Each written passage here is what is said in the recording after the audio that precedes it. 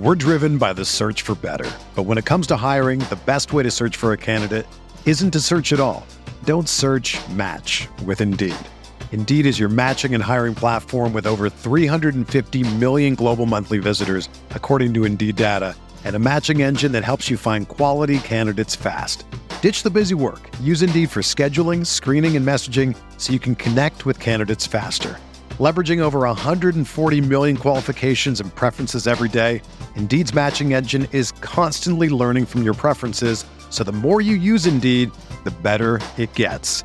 Join more than 3.5 million businesses worldwide that use Indeed to hire great talent fast. And listeners of this show will get a $75 sponsored job credit to get your jobs more visibility at Indeed.com/Blue Wire. Just go to Indeed.com/Blue Wire right now and support our show by saying that you heard about Indeed on this podcast. That's Indeed.com/Blue Wire. Terms and conditions apply. Need to hire? You need Indeed. Hello, welcome to True Faith Weekly Podcast. I'm Alex Hurst, joined this week by Richie Smith, True Faith editor McMartin, and special guest Craig Hope of the Daily Mail. Hello, lads. Thanks for joining. Craig, you are Newcastle United or North East correspondent for the Daily Mail. Would you like to tell us a little bit about your role in journalism? Yeah, I'm the North East football correspondent for the Daily Mail. So basically, that entails on a daily basis covering the fortune and misfortune of Newcastle United, Sunderland, and Middlesbrough, in a little bit since Newcastle's relegation and Hull's promotion. Now they've fallen under my care. So in terms of pre-season, a period which is usually fairly quiet and settled, the time to get away with the family on holiday. I've had one manager leave for England, another manager quit. For once, Newcastle United has been a picture of stability and tranquility. How long that will last, we don't know. But yes, basically my role is digging the dirt and reporting on the North East football clubs, which although, funny on this subject, my wife said to me the other day, she said, what are your colleagues doing this summer? Well, I've got the majority of my colleagues around the country are away in Australia, they're away in America, they're away in China, covering Manchester United and all the rest of it. And the North East is one of the few remaining patches where we have patch men who aren't covering teams who play in Europe or the Champions League or do these big global tours. And she said, well, that's a bit rubbish, isn't it? You must have a really bad patch. I said, you say that, and on the face of it is. But during the course of the season, I bet you have got as many back pages as those guys, because the North East is absolutely and utterly bonkers and gets itself into the news pages for all the wrong reasons. From my perspective, that's absolutely wonderful, and long may it continue. But yeah, events off the pitch as opposed to on the pitch have probably dominated too much in recent years. I think you had a bit of an infamous I don't know what you call it, incident last season. Do you want to talk us a little bit through that? Because that was a kind of moment where, I don't know, as a fan, you kind of felt, well, about time someone from the press side, because it's always frustrating as a fan. You think, Richie, you actually had to ring up and speak to Steve McClaren about this on the phone in yourself to say, why don't we score or defend corners very well? Why was so bad at set pieces? Are you gonna are you looking for a specialist set piece taker, and you get kind of woolly answers back, and you haven't really got a chance to sort of. Yeah, so we often think, why aren't these guys asking the questions? But I think that was the first time where it was publicised anyway, where someone said to Steve McClaren, Steve, are you shit? Basically, or your team not very good? Listen, I'll take you back to this has been brewing up for a long time. This wasn't just a one-off day where I flipped. I didn't really flip. I thought, listened to it back, and I thought I kept my cool. And I was pleased. Now, I wouldn't take back the word I said, definitely not. But this was building up for a year. Going back to when he first came in, and the whole non-unveiling, which was an absolute farce. I mean, a manager is never more powerful than the day they're installed at a football club. I've just been there today with David Moyes. David Moyes can say whatever he wants in tomorrow's newspaper. It will be reported with a positive slant. We're very kind, we're very forgiving, everything's good, everything is looking forward. You've got no baggage whatsoever on day one. Now, Steve McClaren came in, and I use the word chose perhaps, didn't fight against foregoing that. He had a non-unveiling whereby he was smuggled in a back entrance in his chauffeur-driven Audi and did an interview with the club's preferred media partners. Straight away, that not only one got our back up, two made us the enemy. If you treat us like the enemy, we'll behave like the enemy. But three, I just thought, well, has this guy got any backbone whatsoever? If that was me, if that was any other manager, you'd say, right, this is the way it's going to be. We've made mistakes in the past. I'm in charge. It's my way or the highway. So from day one, I had reservations about him. Then we eventually got to sit down with him. I remember the day up at the up at the training ground in Benton. Then I sat opposite him like I'm sat opposite you now. And I'll be brutally honest. I just thought, this guy's just not believable. He wasn't believable as a football manager. As a human being, is that being harsh? I don't know, but there was just something so fake about him. He had so many levels. I just thought, I come away from that day, I thought, who is the real Steve McClaren? These fake laughs, these inappropriate hand gestures and mouthing, and just everything about him I didn't like. Now, I'm a journalist. It's not my job really to make sort of snap judgments like that. I just thought, okay, give the guy the benefit of the doubt. I'll just report it as I see it, as it goes on. And the more and more we went on, the more and more I was exposed to the guy, the less I was convinced by him. I just thought, you're not a Premier League football manager. You're not a manager who was good enough for Newcastle United. Now, I had a stand-up row with a colleague who, well, not named, was a great journalist from the North East, and he thought I was being premature in making this judgment to Steve. I said, no, listen, honestly, I feel like I'm banging my head against a brick wall here. This guy just isn't good enough. And as you probably realise from last season, the different stories I wrote, I've got good contacts within Newcastle United. I speak to a lot of people there through a guy who's lived in the city for the best part of 30 years and been exposed to the football club, supported it, lived it, breathed it, all the rest of it. And people were saying to me, this guy's just not good enough, he really isn't. It wasn't that he ever lost the players, he never had the players to lose. This dragged on, and there was negative stories getting in the press, and people were leaking stories to me, and none of them were good news. They were all bad. It was all bad news. Little different tales from players just not respecting Steve, not turning up to team meetings when they should do, going home when they went to have a one-on-one with the manager, and just this whole picture built of just lawlessness and chaos behind the scenes, and no respect for the manager and the man you should have utmost respect for. So anyway, as the season went on, the club thought I was a bit of a problem. I was being, quote, aggressive and negative. I was banned for a period because of that. And I said to them throughout this, I said, listen, I'm not being negative or aggressive. I'm an independent journalist, and I'm paid to report stories which are given to me. If these stories are negative, don't ever go at me. Get your own house in order. Get your own ship in order first. So this went on and on and on, and it come to a head the week of the Bournemouth game, the home game, which I think was mid-March, wasn't it? And I had a story from within the camp, back page exclusive on the Daily Mail. These players can't believe this guy is still in charge, talking amongst themselves. It was back page on the Friday, and within that was a lot of detail about French players going off and doing their own training sessions. Just a lot of little detail in there which had come from within the camp.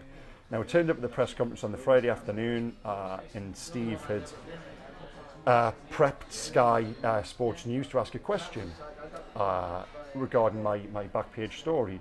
Steve went off into an answer in which he attacked me in front of the live television cameras and questioned my agenda and my motives behind writing that story. Now listen, my motives for writing that story were nothing other than it was true that a manager who wasn't performing very well and was under pressure and was about to be sacked if he lost against Bournemouth. I stand by that story this day 100%. Steve didn't like it. That's his prerogative. But what he shouldn't have done was say what he said on camera and question my agenda. I responded by pointing out to him that agenda and opinion are two different things. I wasn't walking around with some sort of premeditated hatred of Steve McClaren, not whatsoever. I had an opinion that he wasn't good enough, and I told him that face to face. So anyway, cameras, the interview stopped. I'd waited my time. I was sat at the back of the room. A colleague has since said it was the most furious he's ever seen anyone in his entire life. I got up and just pointed out to Steve. I said, listen, I'm not, you've probably all read the transcript, I'm not the problem, Steve, you're the problem, not me. You're second bottom, don't go blaming a journalist. I thought it would end there, and that would be it. He might come back at me, or the whole thing would diffuse, but he didn't say a word. He just sort of grinned in my face. So I kind of grew in confidence and thought, you know what, I can carry on here. So went on a little bit more, reminded him that he was second bottom, that you cannot blame a journalist. Said that he'd been out of his depth since the minute he walked in, probably went a little bit too far with that comment, and Steve walked away down the corridor. I then said something about his grin, which if any of it I regret, I probably regret that part. But yeah, he just walked away smiling at me. I would have respected him more if he just stood there and come back at me and backed up what he'd said live on camera. I just thought, this isn't good enough. It's not the actions of a Newcastle United manager. So anyway, this has never been reported since, but we went away and we had half an hour in a dressing room together. We had a few home truths. Voices were raised a little bit, and Steve come back at me. I had a go at him and what have you. Then we arrive at the game on the Saturday against Bournemouth, and the players released this bizarre statement before the game, which they later denied having any knowledge of. And listen, I think with 99% certainty I know where that statement came from. It certainly didn't come from the players. Again, that questions my credibility as a journalist, which was absolute rubbish. And the players went out and performed in a protest performance against their manager. They didn't want him there, and that was absolutely obvious come 90 minutes. By the Monday, they had a meeting in York. It was decided that Steve was no longer going to be the manager. They kept him in situ for 5 days. And obviously all this time they were talking to Rafa Benitez, and Rafa Benitez was installed on the Friday, and Steve was sacked, and the rest is history. So that, in a nutshell, in this 5 or 6 minute nutshell, is the story behind the bust up with Steve. Was it frustrating for you during that period that the problems of brewing, you were going to the press conferences every week, hearing the same stuff about we're turning the corner and all this kind of stuff, and the feeling that decision, all the behind the scenes things of, get beat off Bournemouth and that's it, how that could have been done weeks beforehand. The match against Chelsea, I think, was the tipping point for me.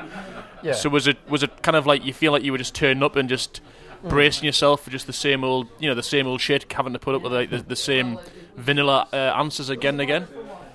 Well, that was the case from really early on in the season. If you think, Steve asked for judgment when he first came in after 8 games, I think it was. So then we delayed it to 8 games. Then he asked for 10 games. Then he asked till Christmas. Then he asked till the end of the season. And the guy just wouldn't front up to his failures and shortcomings as manager of Newcastle United. And the day for me was December 28th, the defeat at West Bromwich Albion. And he came out afterwards and he said, we deserved to win that game. No, you didn't. The fans were cheering us at the end. No, they weren't. They were booing. And it was just 5 or 6 statements in a row. And none of them were true. I just thought, what the hell is going on here? That this guy's been allowed to continue in charge of Newcastle United Football Club. And it was on the eve of the transfer window. I wrote that day, December 29th, the following day I wrote an article. This is the football club sleepwalking towards the Championship. They will wake up in the second tier, relegated. So Mike Ashley has a decision to make now. He's got to sack this man and give somebody else money, £30 million, going at the January window. The reason Newcastle United were relegated was because Steve McClaren stayed in charge for January. Make absolutely no doubt about that. You had a manager in charge. I say spending the money. He was there. He was privy to it all. And you had another, 6 or 7 games, I think, before the middle of March, before he went, by which point they picked up 4 or 5 points. And that was the reason they didn't get rid of him at the end of December, for me, why they were relegated to the Championship. But going back to your question, Rich, yeah, you were turning up and you were hearing the same rubbish week on week. You really were.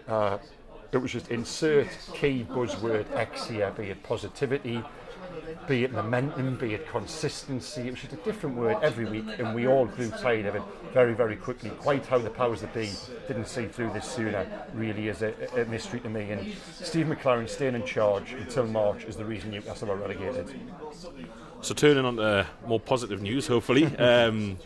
What difference have you noticed in Benitez's press conferences and the general way he handles himself compared to his predecessor, if indeed there is one?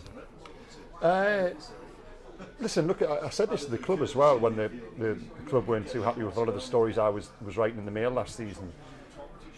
As soon as Rafa Benitez took over, those stories stopped. Now, that wasn't because I suddenly had respect for Rafa Benitez and I was like, oh no, I'm getting bad news stories, I won't write them. They stopped coming to me because there was no bad news stories from being leaked from the dressing room and from within the training ground. Because Rafa come in and he ran a tight ship, and the players and the staff and everybody respected him. That wasn't the case with Steve. It's pretty simple. So yeah, he's come in. The key thing with Rafa is he's got the control Steve never had. This football club has needed a manager for so long and has been allowed to manage, and that is manage the media, manage the players, manage the medical staff, manage transfers, just do what a manager should do, manage the football club from top to bottom. And whether Rafa Benitez goes on to be a good manager or a bad manager, only time will tell. But the key is he's allowed to do what he should be allowed to do. The last 3 or 4 managers, going back to Chris Hughton, Pardew, Carver and McClaren, have not had that level of control. So in that respect, Newcastle certainly have the best chance of achieving, given that they have got, for me, what is a manager beyond their wildest dreams. I mean, this is a guy 12 months ago who was in charge of Real Madrid, and you sit down with him, Alex, and he's believable. Whereas Steve McClaren wasn't convincing, this guy is convincing. You sit there, you believe in what he's saying. He's got that experience, he's got that authority, and if I'm sat there thinking that as a journalist, well, I'm damn sure players are sitting there thinking that as well. And that is the key thing. As a manager, you can buy who you want, you can say what you want, you can do what you want. The key job is to get the players to like you, and I think, and I'm hearing that the players do like Rafa Benitez, and that gives Newcastle its best chance going forward. It's good to hear.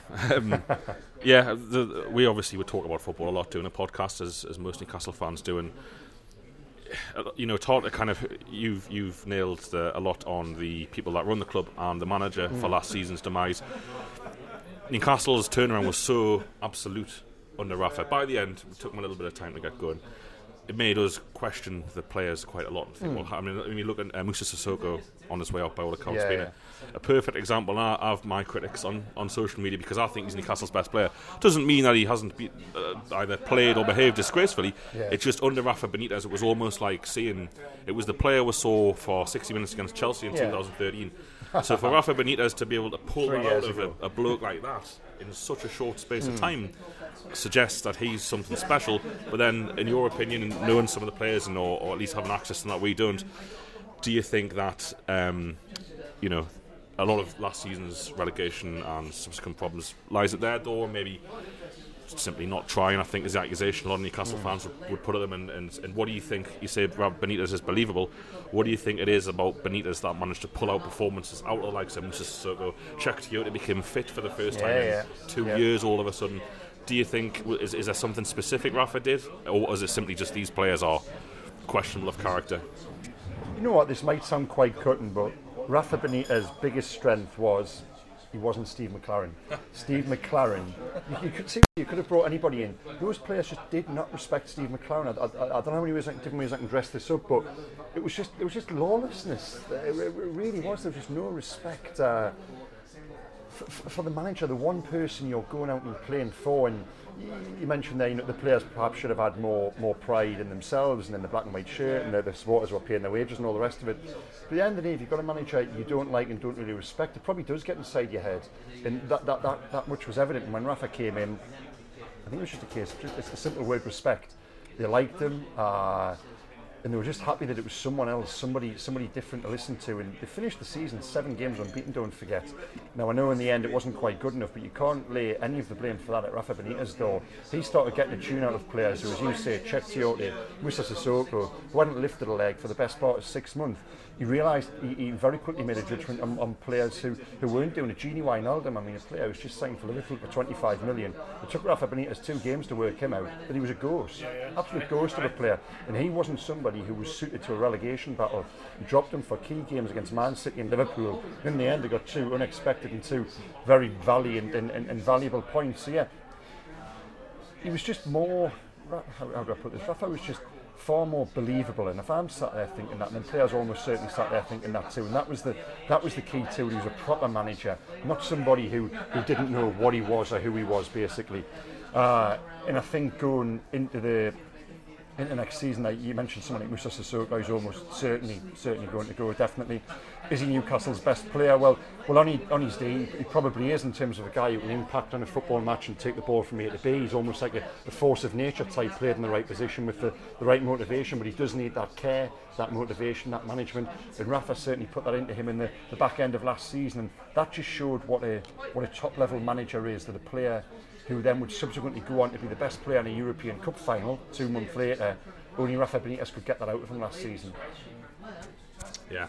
So moving on to the season ahead, are you confident as a fan and a journalist that Newcastle will not maybe walk the league but secure the much needed promotion? And is it as vital as people say that we'll get promoted financially? Yeah, it is. It's absolutely imperative to go up first time, because forget financial reasons.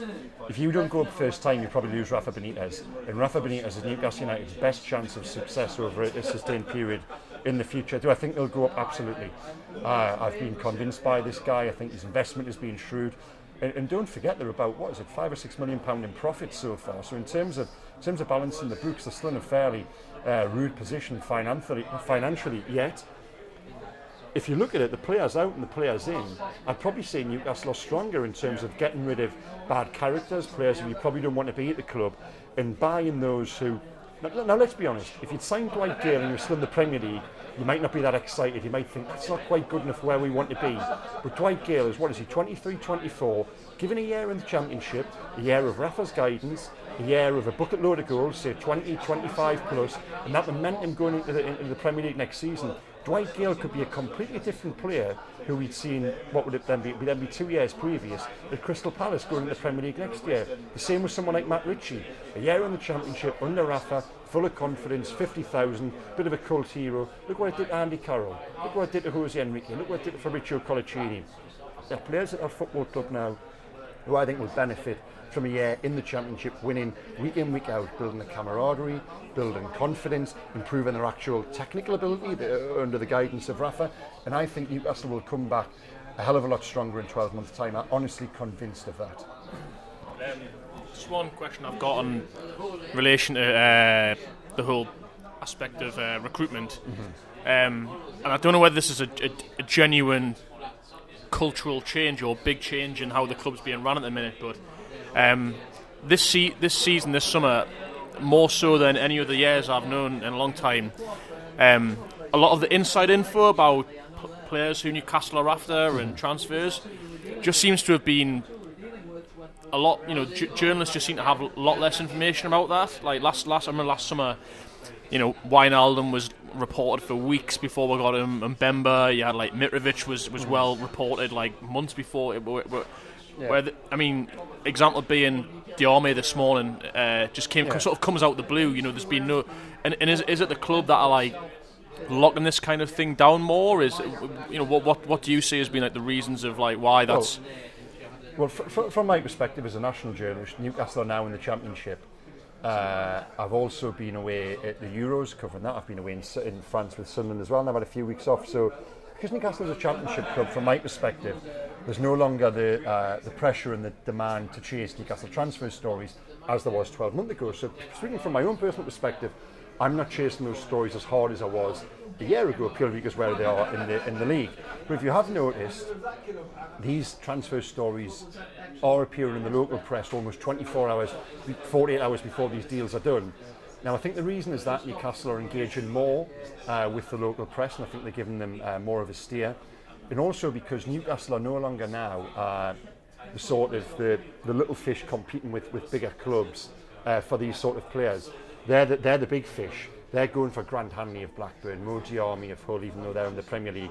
And I think they're quite happy just to let it be known 48 hours before that they're in for these players, that just plants the seed in the mind of the player and the mind of supporters. It then encourages Newcastle fans to go and follow them on Twitter, and they'll be, come on, Grant Hanley, come and sign for us, or Mo Diarmi, or Dwight Gale, or Matt Ritchie, whoever else it is. So I think you're seeing things reported far closer to the actual signing, and those are being, I think those stories are being given to the club by the local press, which is always good, which is the way it should be. You should be helping your local press out and keeping them on side. And at the end of the day, they are good news stories. From a national perspective, I don't think those guys on the national beat have got as much pressure to turn over these stones, and there really are only so many times a day you can phone agents and try this and try that and do different things. If you really want to dig up these transfer stories, you can, but it's a lot of work and a lot of effort, and it is good to get them, and you always want to be first with news, always. But with Newcastle being a Championship club, probably is the best answer I can give you. There's just not that immediate demand to dig up those stories. Very interesting. From your point of view, you're with the Mail. Is there any kind of advantage to being with a big national like that compared to the local lads? Do you think the local lads have more of a relationship with it, or non-relationship as years gone by? But is a paper like the Daily Mail, do they have a good relationship with Newcastle, or does it not really work like that? Funny you should say that, but I think go back 12 months ago, and I don't mind saying this, I don't think Newcastle United's the hierarchy, Lee Charnley, Mike Ashley, appreciated the value in having a relationship with us national guys. listen, I'm going to say this because I'm a national journalist, but it is important. Listen, I work for the Daily Mail. It's the sports newspaper of the year. I work for Mail Online, the biggest website in the world. We've got an impact. Of course we have. It's stupid to think otherwise. And if you play the game with us, we won't be proud that we won't put the club message out there. But if we're all human beings, if you're kind to us and if you're nice to us, there'll be a little bit of favour in return. Now, last season, Newcastle United had absolutely zero goodwill with the national press. They certainly had zero goodwill with me because they signed an unprecedented deal with one of my competitors whereby they got everything first in terms of exclusive interviews and tip-offs on news and everything. That just made me dig a little harder for stories, and if those were bad news stories, great. Well, hey, brilliant, all the better. Because they were treating me like the enemy. I behaved like the enemy. But this summer, Lee Charnley and Wendy Taylor, the press officer there, they have made a concerted effort to build bridges with the national press, certainly. And that can only be good for Newcastle, it really can. You've got to play the game, you've got to realise we're all part of it. It's one big bloody circus, it really is. But if you try and keep people inside and onside, then it can only be to your advantage, definitely. But hey, listen, if a story came up which I deemed to be bad news about Newcastle, I had absolutely no qualms about running it, certainly. But they've got a little bit more goodwill in the bank now, put it that way, and that's purely because they're making a bit more effort. There's food back on in the press box, which might sound small, but to not have food in the press box is antagonistic, needlessly antagonistic, and they just created this needless, toxic atmosphere of towards the press last year. They got it back in spades, basically. It wasn't only myself, it was the Times, it was the Sun, it was the Star, it was everyone in the end was just going at them. And they just thought, you know what, enough's enough, maybe we have got our media policy wrong. And that is one thing they're looking to rectify, and credit to them. Let's see how it plays out this season. I think what you said earlier about the infamous press kind of incident that you had with Steve McClaren, I'm like everybody else. I never thought he should have been the manager in Newcastle. If you get sacked in the division lower, then you've been appointed to, and you've lost so many jobs previously, you hugely have a credibility problem with supporters and players, etc. But I think when I saw the pictures of you kind of chasing him down the corridor, I just thought that's the nail in the coffin, because no credible top level manager is going to put up with that, or put themselves in a position where that could potentially happen. Tactically, it wasn't very clever. So I don't know who was advising him, but the other element was his gravitas. He obviously had none, and I just think, could you have imagined a journalist berating a Bobby Robson in that way, or a Kevin Keegan, or even a Kenny Dalglish or a Ruud Gullit, for that matter? Could you have imagined that? And for me, I just thought that is a man with no respect whatsoever. So kind of all the stories you've heard about kind of the lack of medical care and players going off and doing their own warm downs, I hadn't realised that was happening, but it fits with everything, other pieces of the jigsaw that you get. It's just appalling. But let's be honest, the likes of McClaren and Pardew and Carver and blah blah blah, they were a symptom, not the cause of the problem. They were a symptom of how the club was to be run. For me, the big trick is what Benitez has done with Ashley. So Ashley runs the club. Lee Charnley doesn't run the club. He's a tea lad. But so what's happened is Ashley has been completely spellbound by Rafa Benitez as much as we have, it seems, because he's given him carte blanche to do everything.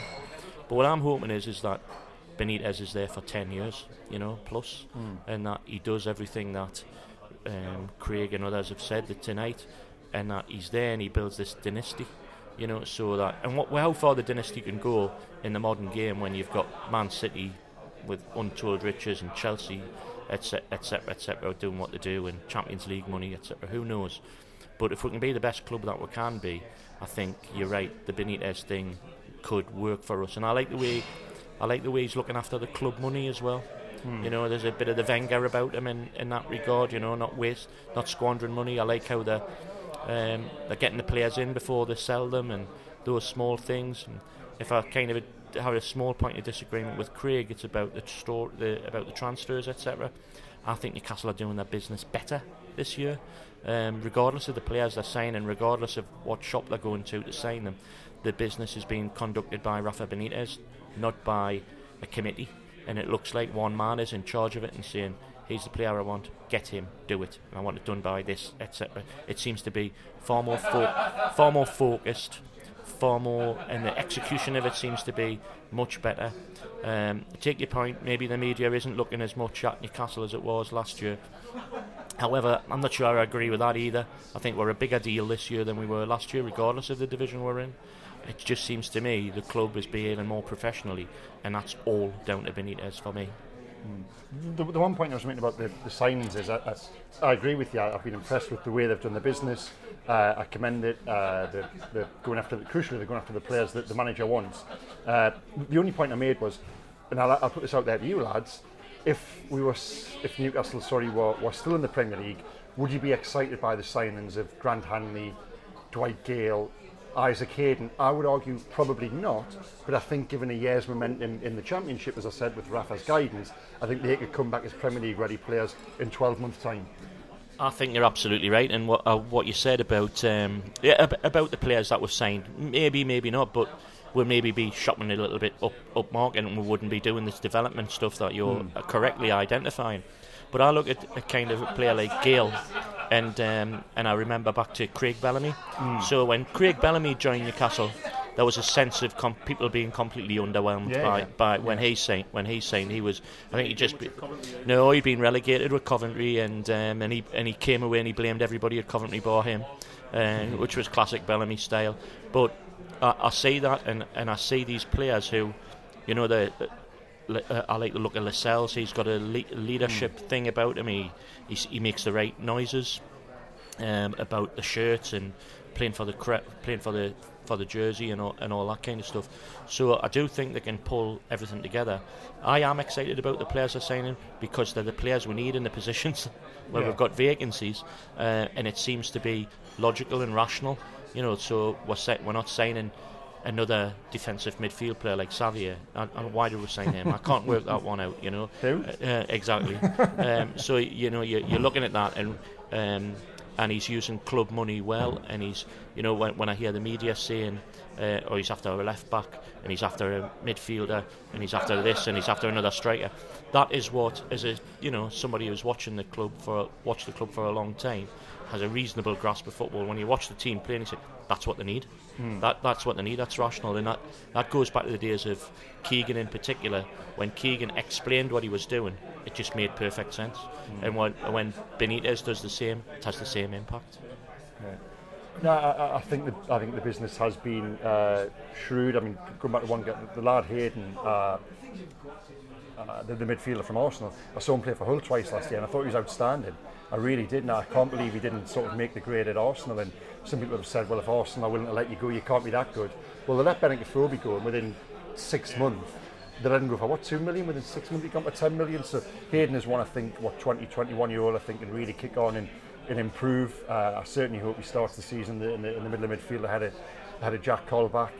It looks like he's probably going to bring in Modi Army as well, who could slot in there alongside him. The goalkeeper, I don't know what you guys thought about the goalkeeper, was the one which really raised eyebrows. But then, if you sit and think about it logically, you probably think, well, Tim Krul's on his way and is still suffering from injury. Rob Elliott probably isn't going to be good enough for the Premier League in 12 months' time, especially as he's got an injury out in October.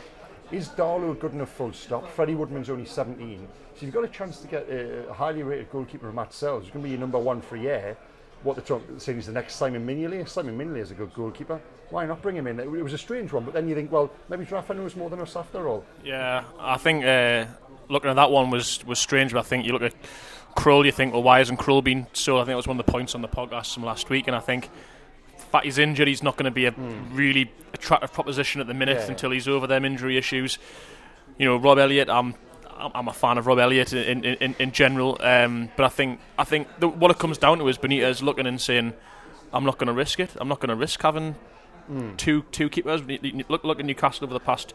This shows that the bloke's knowledge about the club. He would have. I don't doubt for 1 minute he's looked at the past 2 years and thought this club's been in a bad position a couple of times on having injuries to keepers at once and struggling and you know putting third, fourth keepers, and he says I'm not taking that risk this year. Yeah. Benitez, hopefully, he's a little bit like me in many ways, but I think he identifies the fact that Tim Krul and Rob Elliott are injury-prone goalkeepers. Most goalkeepers go throughout their career without missing a game. Look at Shay Given, look at Steve Harper for years. Tim Krul hasn't played a full season since 2011. If you look at Robbie Fowler, Benitez was the one who got into Liverpool. Robbie Fowler was God. He took one look at his lifestyle, one look at his injury record, and got shot straight away. So that's a good example of how he hopefully like us, just sick of injured Newcastle players. I'm bored of Newcastle players being injured. I think he's probably with the goalkeeping situation. So I've got three lads here. I mean, even Darlow last year had injury problems, for God's sake. 3 lads there where he's thinking, I've got Freddie Woodman on the bench. I'm not going to risk it with these lads. The injury situation is frightening. I mean, I covered a press conference one year. I left with a hamstring strain. It's you walk into that training ground and all of a sudden you just think, what am I going to leave with here? What's going on? It'll be interesting to see if we I'd love to sit back down with you guys again in 6 months' time, 9 months' time, whatever, and look at the injury record, because that is one thing which has really sort of hindered Newcastle United's progress in the past sort of 3-4 years. It's phenomenal how bad. I mean, poor Sim de Jong. What's happened to him? I know Sim de Jong's I think no matter where Sim de Jong was playing, was it Newcastle United or Newcastle Benfield, Sim de Jong would be injured. But the judgment of a player in the first place, in terms of how injury prone they are, and then when you get these guys in, even players who aren't injury prone suddenly become injury prone. It's absolutely phenomenal. It must be infuriating as a supporter. One question that's not quite on topic, but just going back to the recruitment side, part of the club that I think's been radio silence this summer is the position of Graham Carr. Like you've just heard nothing about this man who has essentially played a director of football role over the last 3 years. True. So much power, so much respect from the likes of Ashley and Charlie, and you think all the players that he's been scouting over the past 12 months, none of them will have been any of the ones that we sign, or highly unlikely. Do you have any knowledge about what his future is? It's kind of person that you'd think surely you would have, if they were going to get shot of him, it would have happened 2 months ago now. But well, listen, I'll tell you, I'll let you piece the rest together. I'll tell you what we've reported and what was true and what wasn't true. When Rafa Benitez was due to start at the end of last season, we all reported in the Mail and elsewhere that Graham Carr was set to go. That was true. When Rafa Benitez was confirmed as manager, Graham Carr stayed. Rafa Benitez has since had total control over transfers, so judge of that what you will. There's a little bit of an impasse there. Graham Carr probably will leave the club in time, but the problem is Graham Carr was given an 8-year contract 3 years ago. That is probably the stumbling block, and that's where we're at now. But I mean, on that basis, why it just seems pointless. Even if you've got a man there on 5 years left in his contract, adding absolutely no value to your club. But to give Graham Carr the tiniest bit of credit, certainly in Mike Ashley's eyes, they're just about to flog a player for 30 million who cost 1.8 million. So they're probably thinking, even if they come back and Rafa says no 19 out of 20 times, they're probably still thinking, Graham Carr's payoff might just come from that profit. There you go. The irony of it, the player who he signed. I think when we're talking about kind of the value of Graham Carr, he's had some notable flops, hasn't he? Tovan and Cabela being two who, as soon as you got a good look at them, you thought, nah, they're not going to work in England. But I think it would be foolhardy to say he's adding no value, if you don't mind us saying, Richie, because I think he has had half a decent record at Newcastle as players came in, Cabaye, Debuchy, Tiotti, who've done well for the club, but he has had some that have stunk as well. But there's also been players that he's been missed on, that the club's been linked. I noticed Gamiro has just gone. We were all summer we were linked with him. And that Obiang, if I'm pronouncing his name correctly. All those players. So you don't know really 100% what value. But if he's there, I was just going to say about recruitment. I was at the game on Saturday, and I have a little thing as a joke that readers might know later that I want tall, hard, skillful bastards playing for Newcastle. And I looked at the pitch on Saturday, and there's a lot of tall, hard, skillful bastards playing for us now. And if you remember the Liverpool team that he managed, there was a lot of tall, powerful players in that team. And I just even from the crappy standard of football that I played, you always when the goalie kicks the ball out. and the ball's got to be won in the midfield. Who was going for it last year for us? Colback and Anita. Well, they were never ever going to win a header in the. Now you look at it and you think, who's going for that now? Oh, it could be Shelby. You know, it could be Hayden. Yeah, it could be Lascelles. Could be Mitrovic. Could be. There's a lot of power. I looked at that pitch on Saturday and I thought they're going to be very comfortable if it starts a kicking match at Barnsley on a cold Tuesday night. It's a kind of cliche. So I think with Carr, he has been sidelined, but I'm not sure whether or not he's done yet, or whether or not he works for Rafa Benitez, which would be a new development. Because his knowledge, I mean, I've taken the piss out of him that he only goes where the Eurostar goes. Yeah. You know, but you know, that's probably tongue in cheek. He has got things to offer. He has got a very keen knowledge of French and Belgian football and Dutch football for that matter. It would be foolhardy just to throw him overboard. You know. In his defence, I think a lot of the signings you talk about weren't necessarily his first choice. His first choice may have been Payet. His first choice may have been Lacazette as opposed to Rivière, whatever. But my argument is just don't sign bad players. You know if someone's good or bad. If you can't get your first choice, your second choice, don't then go and squander 6 million or 12 million on a player who's just clearly not good enough and never going to be good enough. Agree. I suppose that leads me nicely on to a last question from what you just said about don't sign bad players and who signed them if it wasn't Carr, who was it? And Michael, I don't know whether it was you or one of the journalists who spoke to last year said that Pardew turned up first day of training, never seen or heard of Rivière, yet here he was in front of him. Are those days over in terms of long term? If Benitez is here for 5 years, as fans, have you got any insight as a journalist to say it's all going to be all right? Because one school of thought is this is still Mike Ashley's football club. Yeah. He still calls the shots, and although he clearly has been seduced by Benitez, you know what happens 3 years time. I know it's a bit negative to think too long term. I think the key thing is Rafa Benitez, because if you start messing Rafa Benitez about and he turns up at training tomorrow morning, all of a sudden there's some unknown player from Ligue 1, he's probably going to pack his bags and walk away, certainly. So I think Mike Ashley knows that. I think Rafa Benitez and his people have laid that on the line, and they've put their terms down there. They've said what they want. They've also crucially said what they don't want.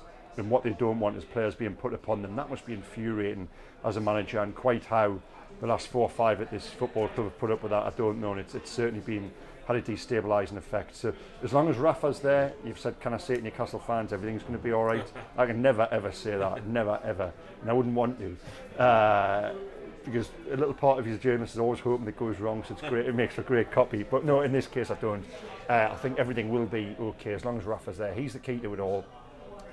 And you used a good word there, seduced. Mike Ashley was seduced by Rafa, seduced to the point whereby he ceded all of this control, which previously he was absolutely adamant he would have. So yeah, listen, they're in far better. It sounds bizarre. They're in far better shape in the Championship than they are 12 months on from being in the Premier League. Definitely, they've got a new model to a degree in terms of who's calling the shots. They've got a new manager, a good manager, a proper manager. They've got a younger, exciting squad. They've got rid of some of the mercenaries. They've got rid of a little bit of the deadwood as well. There's still some work to go on that front. But listen, as we're sat here now on August the 1st, 5 days away from the start of the new season, everything's positive. I'm convinced they're going to come back up as champions. I think they'll take that momentum with them into the Premier League. And listen, we'll sit down in 12 months' time on August the 1st and see how wise or otherwise the past sort of 45 minutes reflections have been. Yeah, well, brilliant. I suppose that nicely rounds it off. Thanks so much, Craig. Appreciate it. No problem. And here's hoping for a successful season. Whether you're a world-class athlete or a podcaster like me, we all understand the importance of mental and physical well-being and proper recovery for top-notch performance. That's why I'm excited that Unified Healing is sponsoring this podcast. Unified Healing is a new and super innovative global network of wellness centers powered by Energy Enhancement System, or EE System. If you haven't heard of the EE System, you'll want to listen up. This technology promotes wellness, deep relaxation, purification, and rejuvenation. At hundreds of locations across the globe, access to a center is easy and affordable. Interested in experiencing the EE System technology for yourself? Go to unifiedhealing.com/bluewire to learn more and find a center near you. That's unifydhealing.com/bluewire. No material or testimonials on the Unified Healing website are intended to be viewed as medical advice or a substitute for professional medical advice, diagnosis, or treatment. Always seek the advice of your physician or other qualified healthcare provider with any questions you may have regarding a medical condition or treatment and before undertaking a new healthcare regimen, including EE system.